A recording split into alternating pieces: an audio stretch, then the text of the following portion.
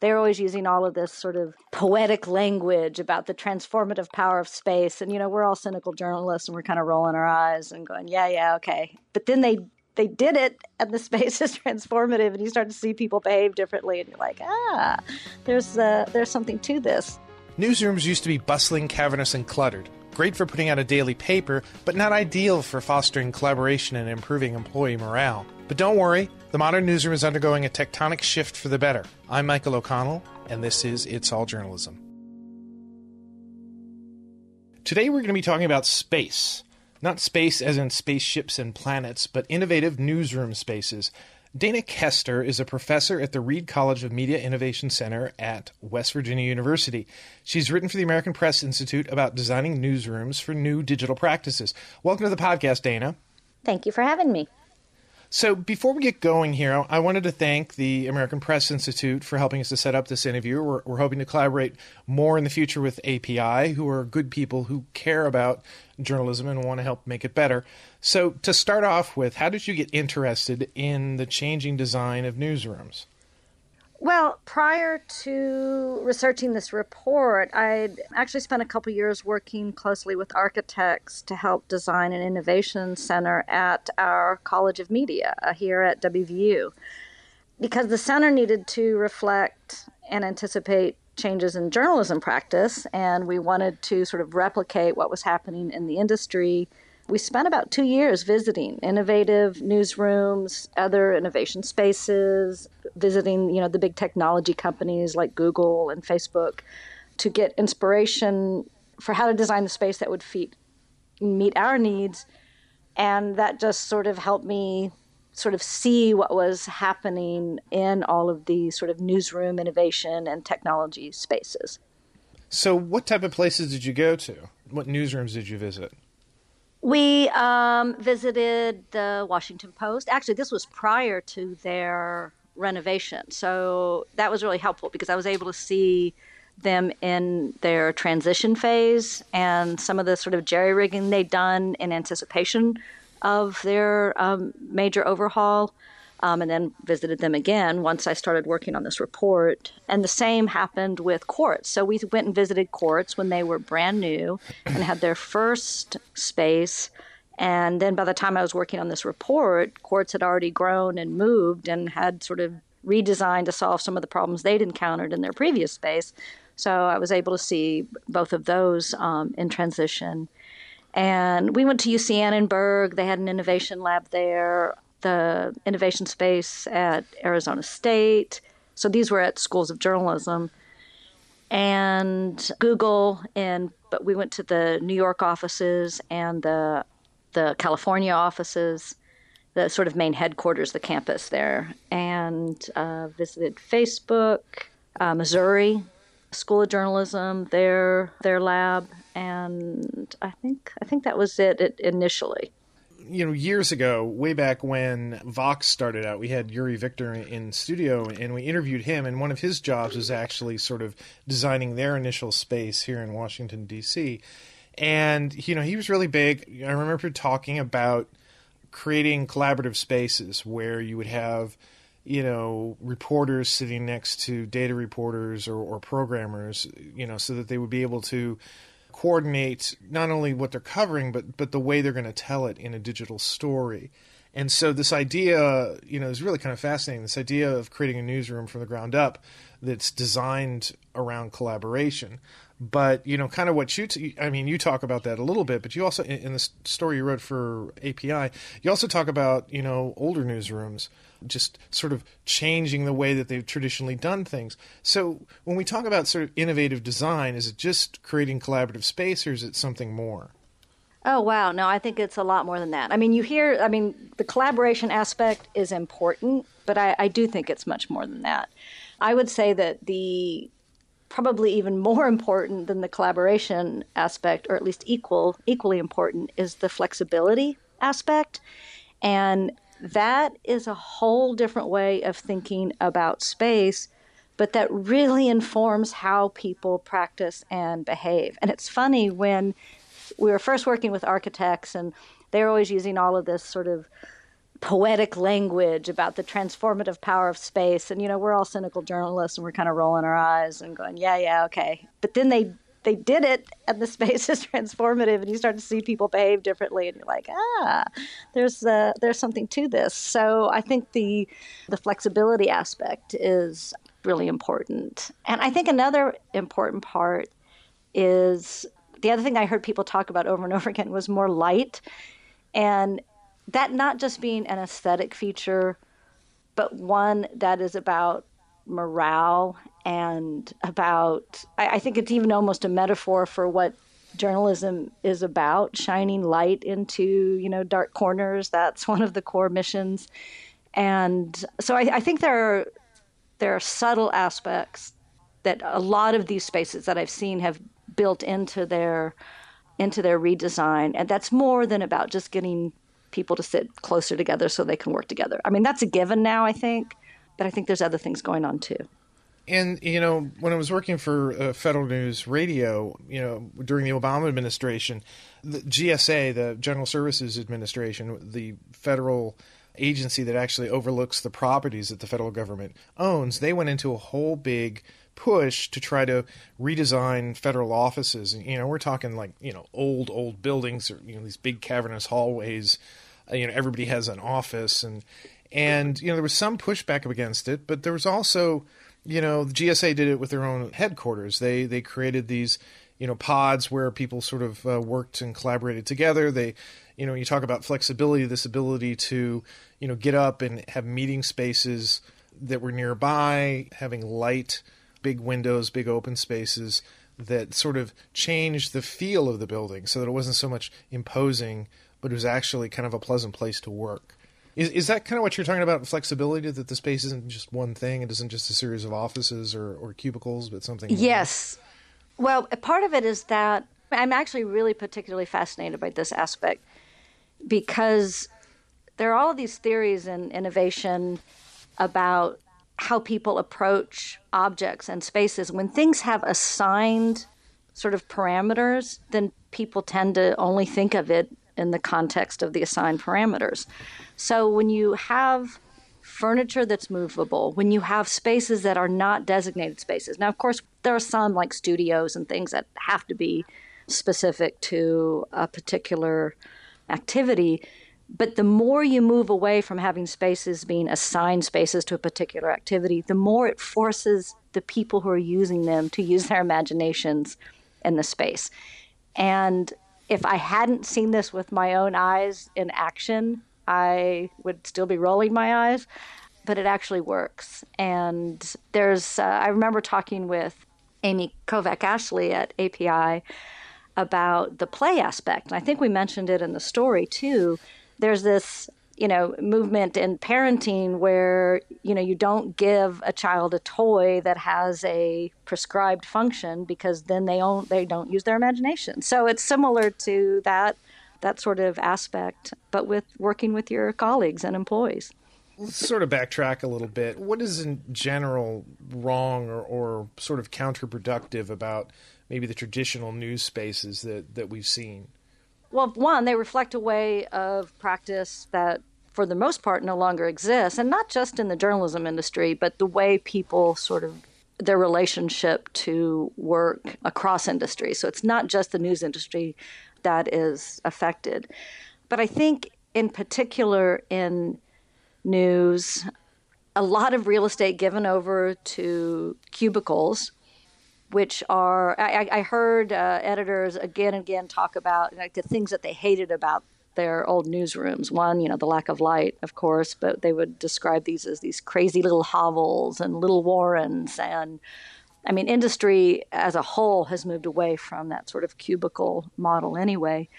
But if you think about newsrooms, journalists aren't often at their desks, and because they're out reporting. And the idea that you would have all of this real estate given over to row after row of mostly empty desks, and then when you add downsizing to that's a kind of a morale downer when you see, an acre of empty chairs, in a really big, like a New York Times newsroom.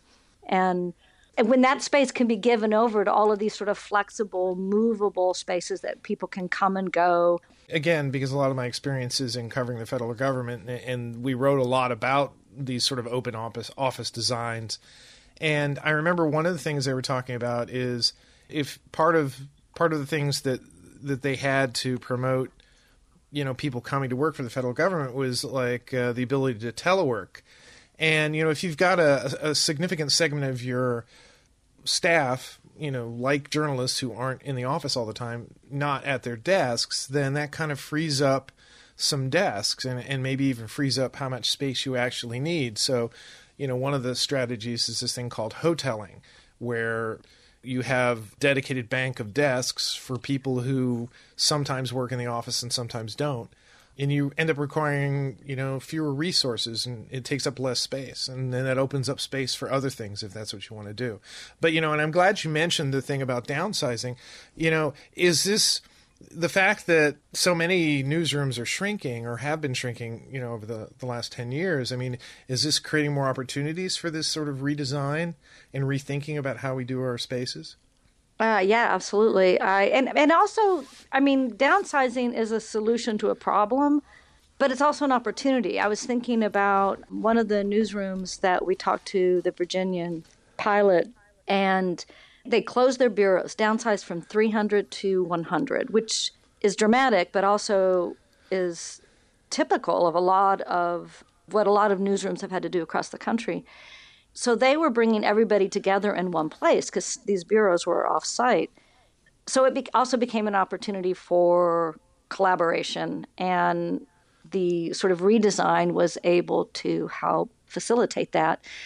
And it's funny, the open space, debate is a big issue. And I don't think people shouldn't confuse creating flexible, collaborative spaces and getting rid of lots of closed offices for what has been, decried as sort of, the terrible sort of technology, sort of Silicon Valley solution, having these sort of big loft-like spaces where everybody sits shoulder to shoulder in a big, in a big vast room. And that's not what we're talking about when we talk about these flexible, more open, collaborative spaces, because in fact there's lots of little rooms and little huddle spaces, and it's about having that mixed use, flexible space and movable furniture. People can still have privacy, but it's like you said, not just having sort of this wasted, rigid, one use desk space that doesn't meet all the needs of an employee throughout the day. I assume, you kind of alluded to this, the pushback against this open space design. I assume that you saw that, I think it was the Wall Street Journal that did a story a few months back about it was sort of a backlash against open space design, that people were complaining that, it was too loud, they couldn't concentrate, they missed their offices where they could have a degree of privacy. Is that something you've heard about, or have you thought about? Oh my gosh. Yes. I've seen that article or that version of that article lots of times. And it was funny when I was interviewing people, I think every one of them said, as soon as we started talking about the redesign, one of my employees sent me that or a version of that, article. And there's several of them floating out there. And I think that one of the architects that we worked with, Tom Price, who's at Strata, who's the firm that worked at our Media Innovation Center here at WVU, talked about that balance of sort of private time and, he called it collision space, creating a lot of opportunities for people to interact with each other. Again, not in prescribed ways, but just lots of different kinds of spaces. So you have to have a place where people can get away. In fact, I think that was one of the things that Quartz really did differently in their first space was sort of more of that shoulder-to-shoulder open newsroom where they had publishers sitting with advertisers, sitting with reporters. And then they only had a couple of spaces off to the side where people could get away. And that they realized in their relocation and their remodel that they needed more of those sort of huddle spaces. And I love I don't know if you've seen their No. new space.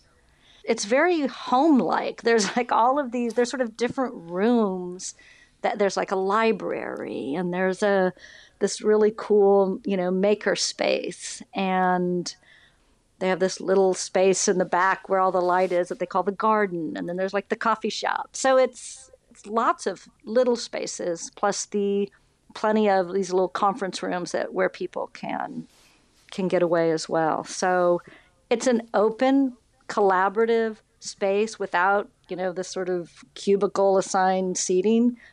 But there's also all these other little creative spaces to break away and, hold meetings or be by yourself or take calls or all those things that people need privacy. I haven't seen the Quartz new space. I haven't seen the Washington Post, although I've seen many pictures of it. And it's like every time I see a picture of the Washington Post newsroom, it's always something different. It's like at one point it looks like an office, at one point it looks like a shopping mall, at another looks like a library. Yeah. It likes lots of it's like the feel of it is so different. It doesn't seem like a news space. And it's clear that the people there appear to be comfortable. I mean, they're not going to publish photos of people who aren't comfortable, obviously. But and I've heard from people at the Post that they really like the new design.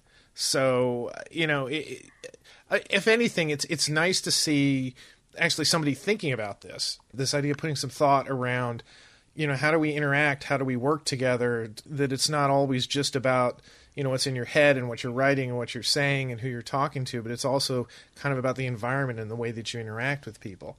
Putting that sort of thinking in the design work, I think, is great.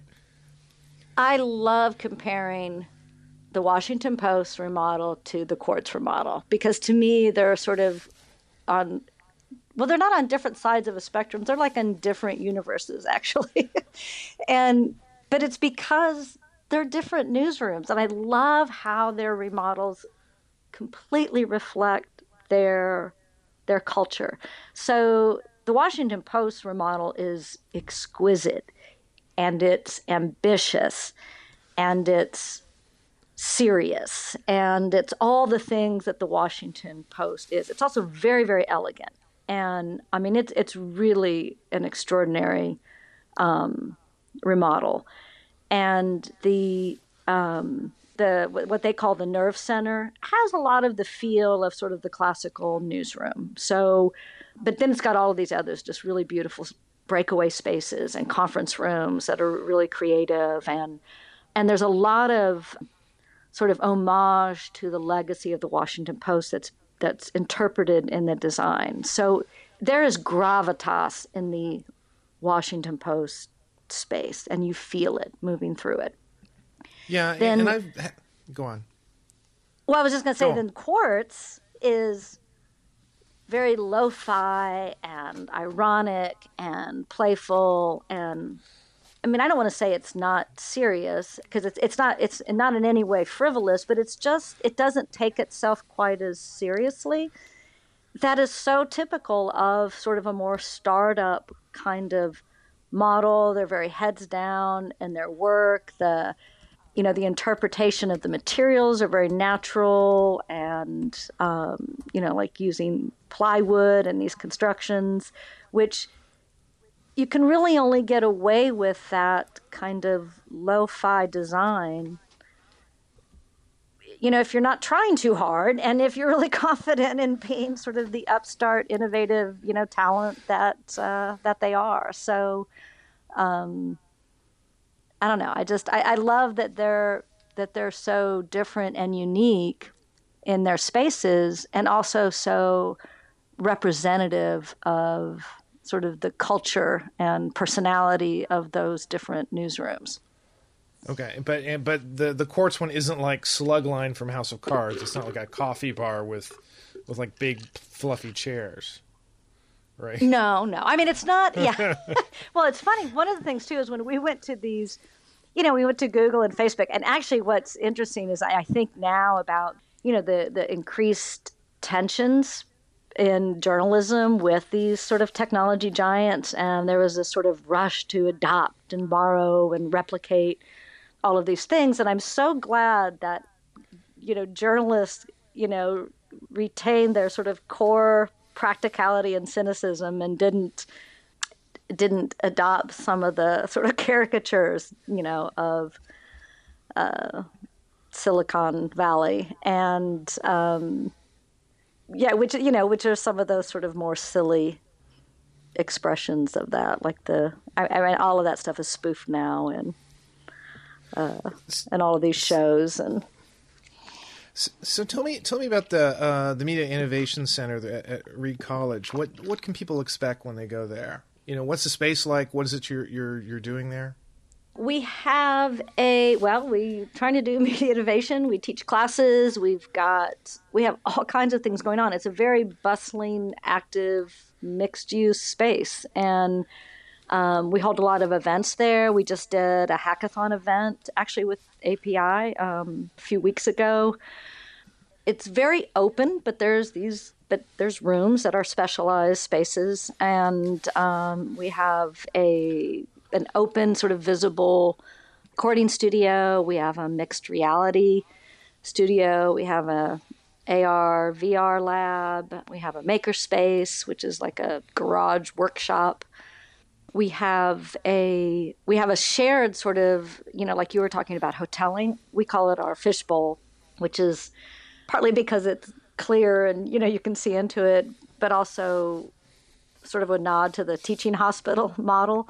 And when, doctors and nurses are not in rooms with their patients, they're in a space called the fishbowl. So we just dubbed it that.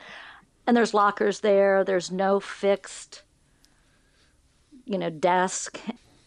It's our nerve center at the Media Innovation Center. What was supposed to be the corner office with, glass, walled floor to ceiling glass views, we were like, no, we're not going to do private offices over here. So we turned that into a conference room that we call our blue sky room. And you see it right when you come in the door. It's one of the most coveted spaces for people to meet. And it's, we do conferencing in there, and our people just break away and use that space. We have these little huddle spaces that are always full. And also there's only one bookable space in our innovation center, and that's the blue sky room. Everything else is sort of first come, first serve, because we just really want it to be open in that way. We have faculty and students from across the campus and different disciplines that use the space. All of that sort of eye-rolling, language that the architects had about collision space and collaboration has absolutely happened in the space, and it's been kind of cool. It changes teaching. So that's an example of how, I know this isn't necessarily about education, but just an example of how spaces change how people behave. Because all of the spaces are open and accessible, we have had people join classes in session, and that does not happen in an ordinary, classroom. And so that the classroom itself becomes a collaboration space. And anyway, it's pretty cool. Yeah, and what's kind of nice about that is that maybe the students, as they go out into the job, the job world and hopefully get in some newsrooms, are going to be looking for opportunities like this, for spaces to work in like this. So that would be good. Oh, I hope so. Yeah, exactly. So as we sort of wrap up here, I did want to ask you, for somebody who has like an old, staid, traditional newsroom, how do you start the process to make that transition? You don't have to have the budget of the Washington Post to make changes. We looked at newsrooms that did sort of much more modest renovations. And one was I don't remember which newsroom it was, but the first thing they did was just declutter and made people get rid of all of their stuff.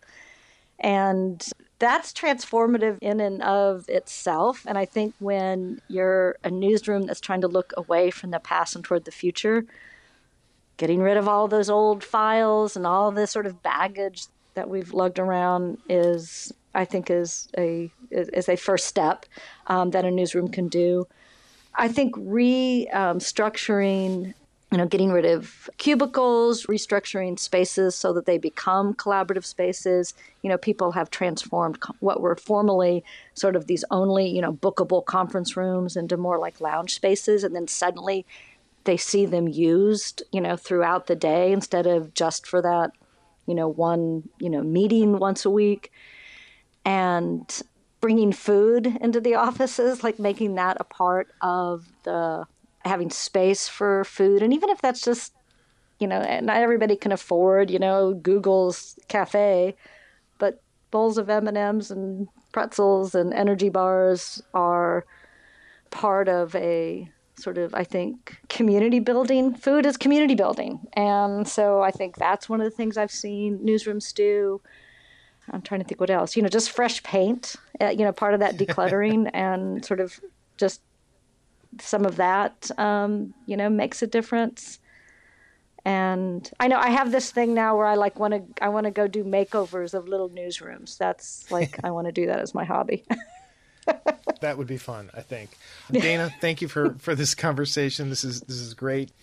Thank you for having me. Thanks for listening to this episode of It's All Journalism. Before I wrap up, I wanted to thank the American Press Institute again for helping us set up this interview with Dana Kester. If you're not familiar with API, visit their website, americanpressinstitute.org. You'll find a whole bunch of research and tips about making journalism better. Be sure to sign up for their daily email newsletter, too. I subscribe, and that's where I get a lot of great ideas for topics to discuss on the podcast.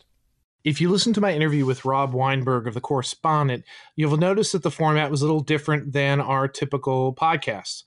I won't go into all of the details as to why we did that, but we had some technical issues with the audio that made us present it as a produced piece with linking narration rather than as a conversation, which is what we usually do. And in my wrap-up of that episode, when I sort of explained this, I invited readers to give us some feedback and let us know what they thought. So I did receive an email, and I wanted to read the email to you. Hello to my audiophiles at IAJ. Longtime listener, first-time newsletter subscriber. This is my aside. Yes, he subscribed to our newsletter. Go ahead to itsalljournalism.com, follow the link at the top of the page, and subscribe. Anyway, back into the email.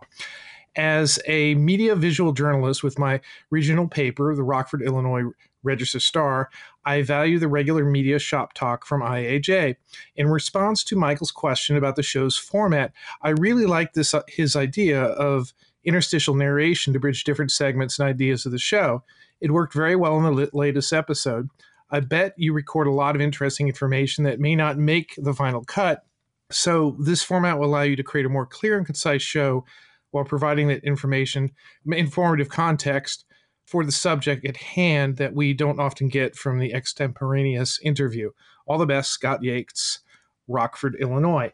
So this was the only email that we received in the week, which is not necessarily unusual because, this is podcasting.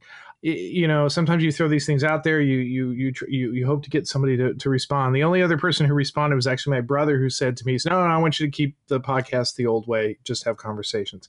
So anyway, I reached out to Scott and asked him to come onto the podcast, and we just have sort of a little talk about our format, his ideas for our format, and we'll just talk about it. Welcome to the podcast, Scott. It's great to be here, Michael. And reading my letter, you made me sound really good.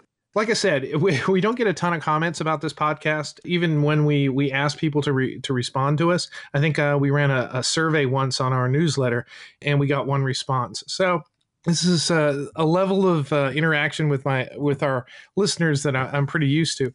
But I liked your email, and I thought it had a really good, perspective. Now, you said you're a multimedia journalist. What is it you do in your job? So I am the only visual journalist here at the Register-Star. We're trying to hire our latest director of visuals.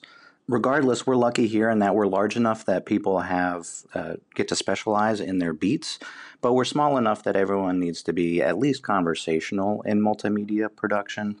So I'm kind of the go-to guy. People ask for tips and tricks on how to either snap a photo, how to record video and post it to our host. And now, lately, it's audio production. I myself am kind of learning on the fly, and it's a slow road, but I'm really excited to delve into this audio world. Yeah, well, welcome. It's challenging, it's fun, and often can be very perplexing as to when things work and why they don't work. So, do you listen to a lot of podcasts? I do. I listen to several podcasts daily for some news. I have one for entertainment, and I listen to this one in particular for my weekly dose of shop talk. Oh, cool. Well, I'm glad you found us. I'm glad you're enjoying it. As far as like our format in our newsletter, where I also ran your email, I one of the things I said is like I'd always been sort of trained when you make a change in your presentation in a publication, you should explain to your readers why you did it. And so we had a change last week because of a technical issue, and so we opted to do sort of a write around. Something we not necessarily would have done if that hadn't happened, but it presented an opportunity. I'm always looking for opportunities to improve the podcast. Format is something that is kind of a key element when you decide to do a podcast. And our podcast has certainly evolved. If you listen to the first 100 episodes or so, we were much more conversational, a lot more. We had episodes that typically went up to an hour and some that even went beyond that. But we sort of made a conscious decision a few years ago to sort of tighten things up. And mostly how we do that is actually in the recording process have tighter interviews. Try to be a little smarter about the questions we ask and that I don't futz around so much when I'm talking. Which podcast in particular do you like? As far as formats go, I like conversational ones. On the weekends, the conversational podcast called The Armchair Expert by Dax Shepard just goes on for an hour or two, perhaps. And that one is nice for weekends when I have time to sit down with my cup of coffee and just stare out the window and listen to this goofball talk about some stuff. But in the mornings during the week, I've got to get ready for work. I got to take care of some chores. My dog needs a walk, all that good stuff. I don't have time to just meditate on the inanities of life. So I need to get my news. I need to know what's going on for the day. I need to be ready to talk about the headlines at work. And so podcasts like the New York Times, The Daily, NPR's Up First, those are just top-notch, world-class productions that give a lot of news, a lot of information very quickly. That's very valuable. I really enjoyed this conversation between you and me because I'm at the very beginning of this stage here at the Register Star. We haven't had a whole lot of conversations about making a podcast show specifically. We just know that this technology exists. We have the abilities with our smartphones to record audio. Now, what do we do with this? So we're still in the phase of the conversation like, do we just record audio clips of the coach giving the post-game interview and throw that up in an embed on the article? Or do I take our reporters, do I go out with our reporters, record ambient audio, record some pretty nice sound from the subjects at hand, and then do I bring all this back and then do a post-interview with our reporters and put that together? I've done a little bit of all of that already, and we're still trying to figure out how to work that into our daily workflow when everybody else has so many responsibilities. Yeah, it takes a lot of time, doesn't it? It sure does, yeah. But it's rewarding, I think, as a reader, as a news consumer myself. I do recognize the time it takes to put these things together, and I've even rewarded some outlets with my subscription money. So I try to bring that kind of sensibility to my own work. What do I want to read that I would pay for? And that's the kind of work that I try to produce here. Yeah, and that's actually one of the reasons why I wanted to bring you on here, just to sort of get that listener perspective and maybe also shed a little sort of light into our production process. One of the things you say in your email is more of this information, interesting information that we might cut out. We actually don't do a lot of editing. We don't take out a lot of stuff. And I know that there are podcasts that will record for an hour and then they'll edit down for 35 minutes. For us, from a production standpoint, this is something we're doing around the rest of our jobs. And so we don't necessarily have a whole lot of time to do that. So I wanted you to come on and talk about sort of get your feedback, but, also to encourage other people that if this is something, that you'd like to hear us, change our perspective, change the way we present our podcast, let us know. We've been doing this for over, 300 episodes. Go ahead and let us know. Write to us at editor@itsalljournalism.com, and we'll see what we do with this. Scott, thanks for giving me a little bit of your time. Thanks for letting us know your opinion and helping us to try to improve what we're doing here. You're quite welcome. Anytime.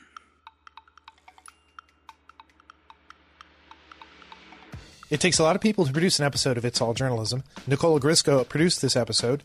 Amber Healy wrote our web content. Nick Dupre wrote our theme music. Amelia Brest helped with our booking.